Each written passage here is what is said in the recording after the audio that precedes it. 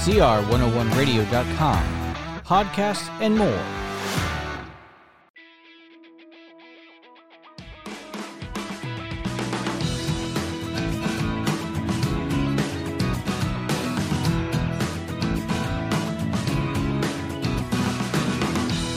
And welcome back to another episode of Preschool Pioneers.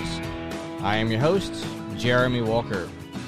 You can follow us on our parent network, CR101 Radio, and you can find this episode and more on our website at cr101radio.com/preschool pioneers for links as well. So let's go ahead and get us started. This episode, it's entitled, U is for Unbelievable. How children are taught to believe the unbelievable, and how Christians find the solutions to the world's problems also impossible to believe as well.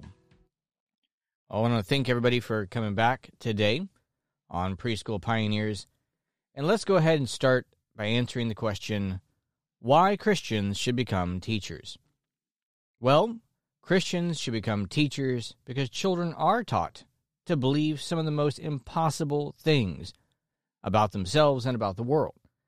And not only that, but the solutions to all the world's ills are very simple, and yet people find them impossible to believe.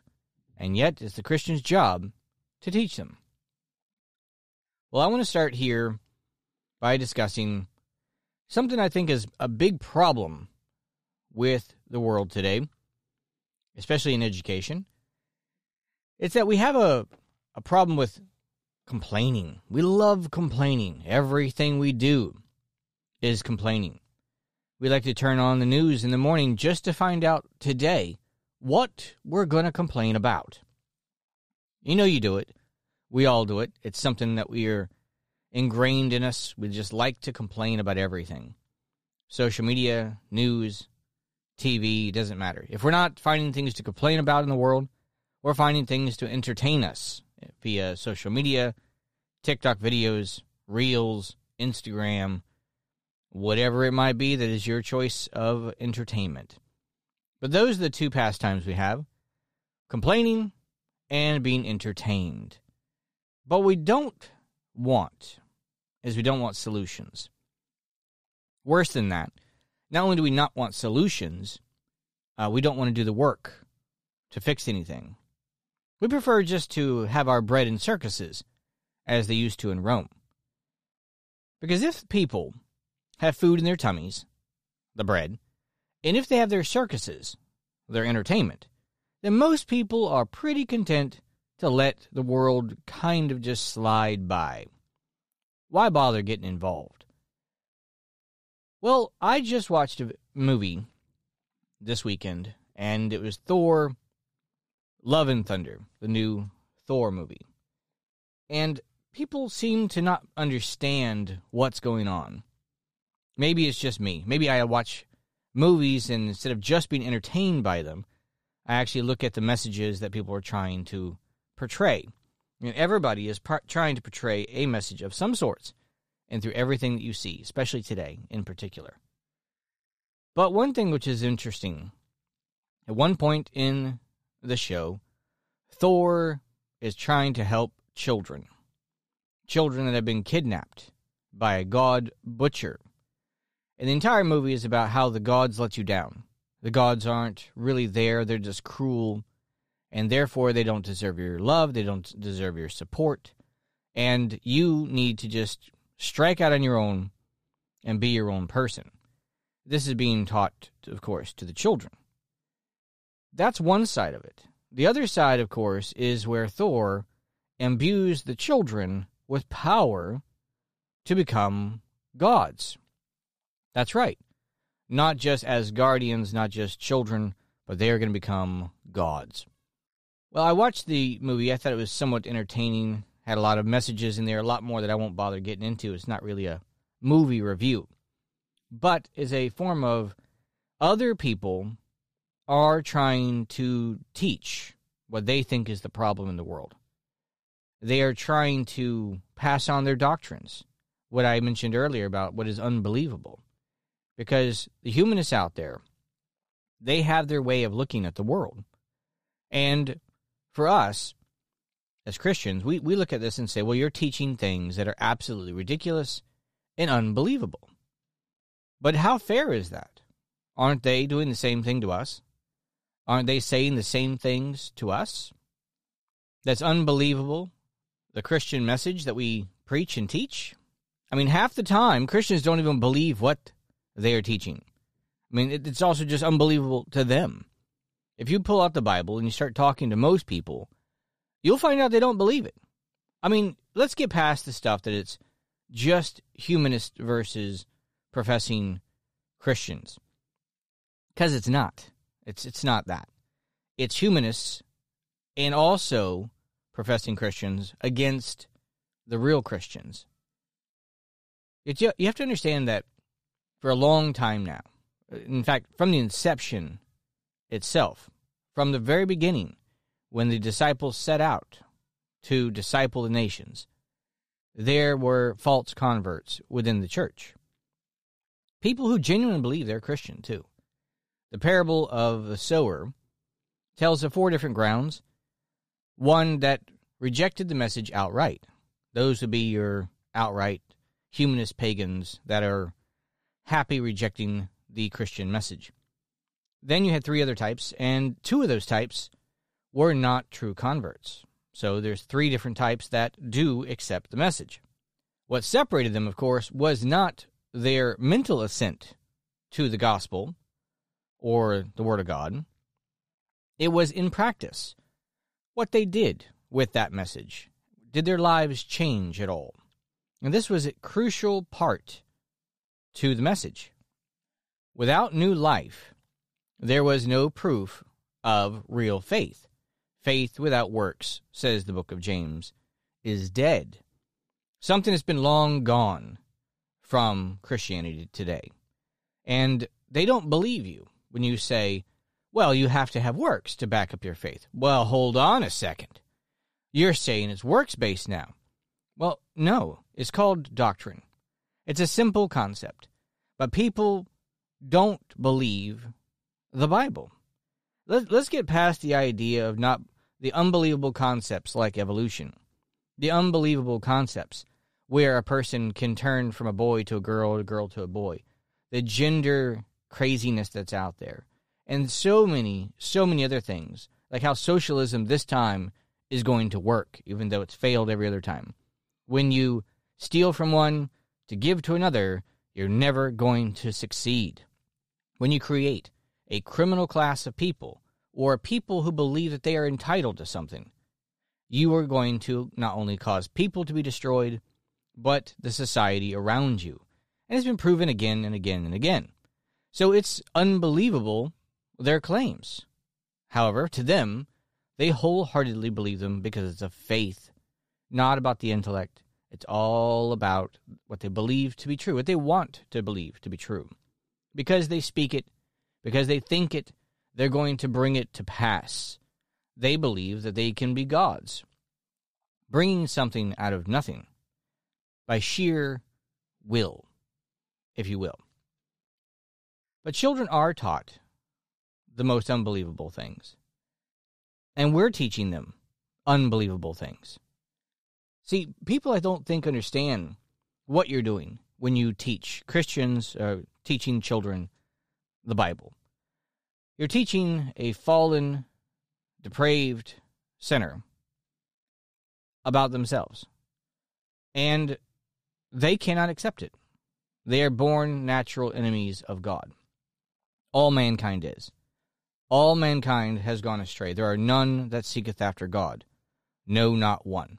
It does not matter if you're born in the jungles of the Congo and are wearing a loincloth. And it doesn't matter if you're born to a Christian family who has had generations and generations of churchiness and pastors, and this is your child. The child's position before God is the same. Now, there might be many, many advantages, privileges, you could say. It's kind of a key word people like to say.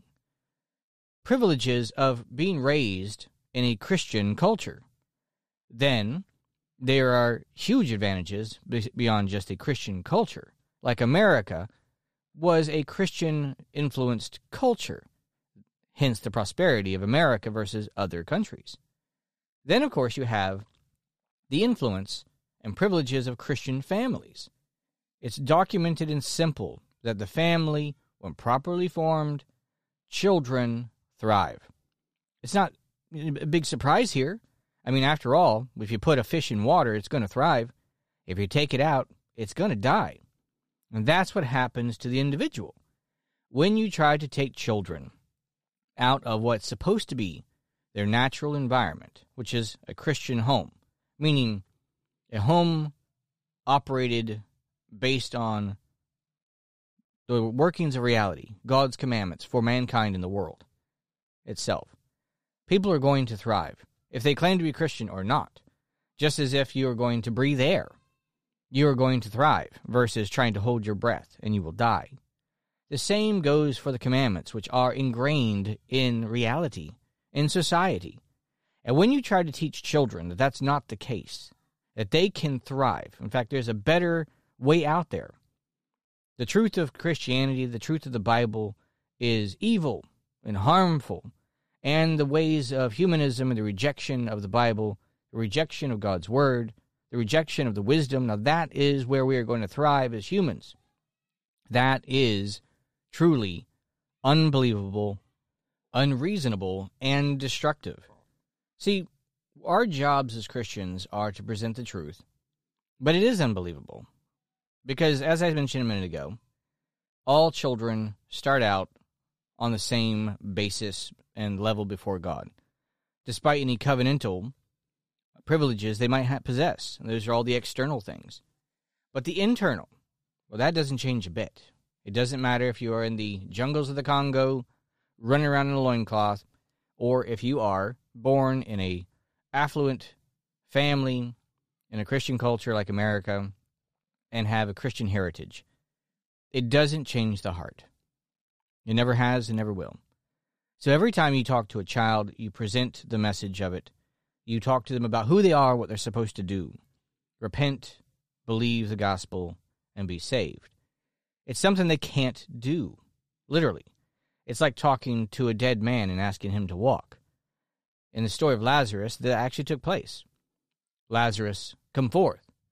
Well, dead men can't hear, dead men can't walk, dead men can't respond. However, a man that's been brought to life, however, as in the case of Lazarus, Lazarus had newness of life. He was no longer dead. He was no longer decaying inside his little tomb there. So when Jesus spoke, the life was given to him first by God. He was renewed. And then he could hear. Then he could sit up and respond. And then he could come forth. And that is the case with all children. We are teaching something unbelievable to all children. They can only reject it. They cannot accept it. And see, it's one thing that people also misunderstand that, is that they want to think for some reason if they just teach their kids, they're going to become good little Christians. Well, that's not always the case. Now, God might, indeed, also bring your children to newness of life. But in so many cases, it's very obvious that is not also true. So many children walking away from their Christian heritage, from their churches, from their families, from what was their families' taught faith, again and again and again. So it's definitely not true that all Christians have little Christian babies and all pagans have little pagan babies. See, the Christian message isn't about that. It doesn't divide us up based on where we live. It doesn't base us by our ethnicity. It doesn't change us based on our language. It's one simple thing. The message goes out to all people, young and old, from every walk of life. And it is truly unbelievable. Truly unbelievable, the message is. So not only is the message of humanism unbelievable and should be rejected, the message of Christianity is unbelievable, and it is also why it is rejected, because they cannot accept it. They must be born again. They must be given newness of life every time you talk to anyone, adult or child. And people tend to put too much trust in themselves, too much trust in their positions as parents, positions as teachers, in their little institutions, in their formulas for how they're going to present a curriculum, how they're going to cause them to be educated, but they don't put their trust where it's supposed to be, and that is in God and His ability through the Holy Spirit to bring man to newness of life. And then that newness of life is going to take root and is going to produce good works, which manifest themselves. That's the message of Christianity. We have an uphill battle. We have a message that cannot be accepted, and we are just out there to declare it. Those that listen to us will listen to us. There are some who, for a time, as we mentioned before, 3 out of 4 people who hear it do openly accept the message. So for a time, there's going to be quite a few people that seemingly are positively affected by the gospel message, and that could last most of their lives. There are clearly people in the Bible that it tells us about that get to the judgment seat at the end of their lives, and they believe, truly believe, that they are Christians. Just, they absolutely believe it. No doubt in their minds. And they're not. That means that our message does have a cultural influence. It doesn't necessarily change the heart of every person that accepts it, but it does affect and influence those people that do at least externally accept it. So out of the 4 types of people, you got the one who reject it and are never going to even act like they want to get along or accept the message of the Bible or God's commandments. But 3 out of 4 do. And that means that cultures can be highly influenced by Christianity.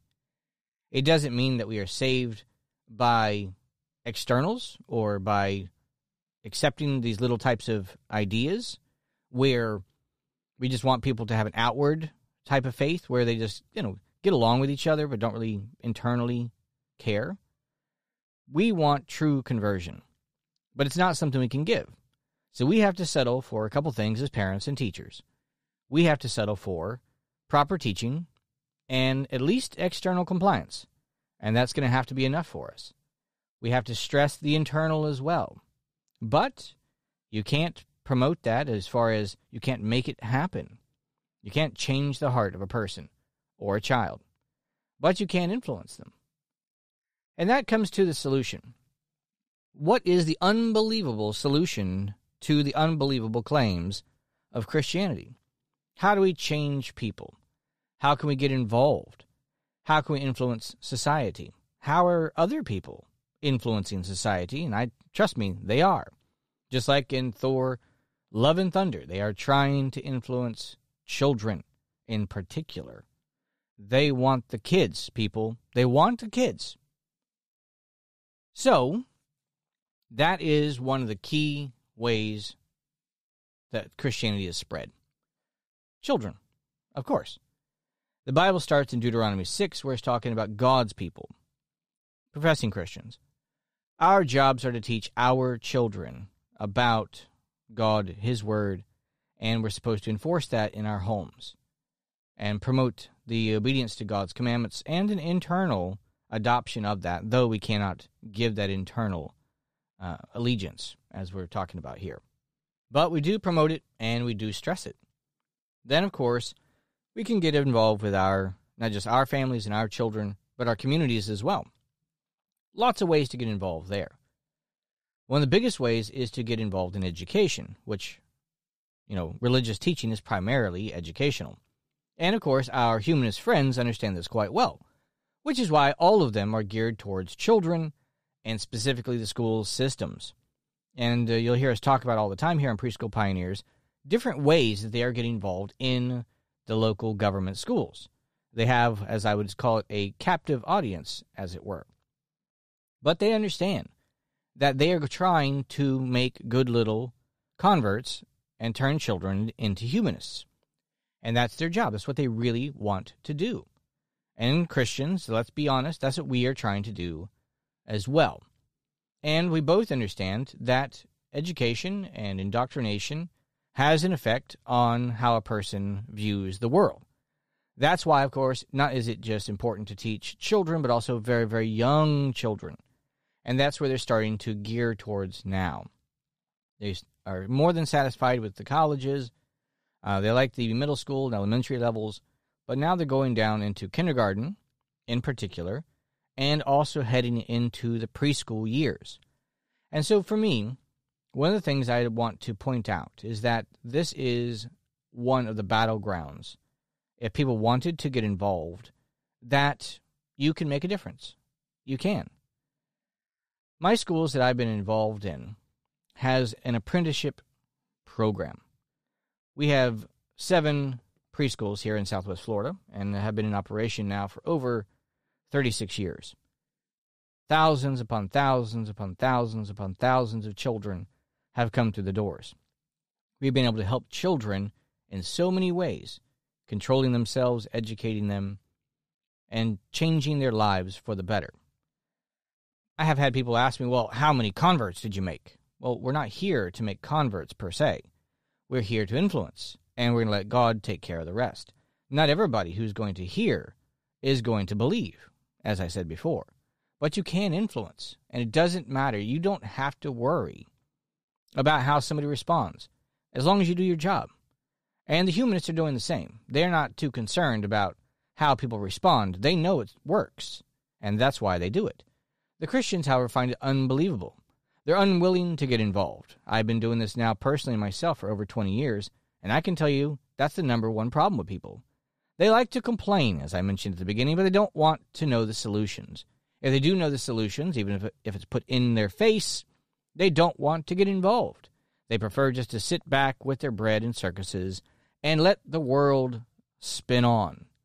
Well, Christians, we don't have that option. We have been given a gospel mandate to go out there, a missionary mandate, to teach and disciple the nations. And that does start with your family. But if you're interested in learning more, you can learn about our program, which we train people on how to run Christian schools and to get involved. GCSapprenticeship.com is where you'd want to go for that. You can find out more information on that website and the 3-year program that we have to help people learn how to not only run the schools, but equip them with the skill sets that is required.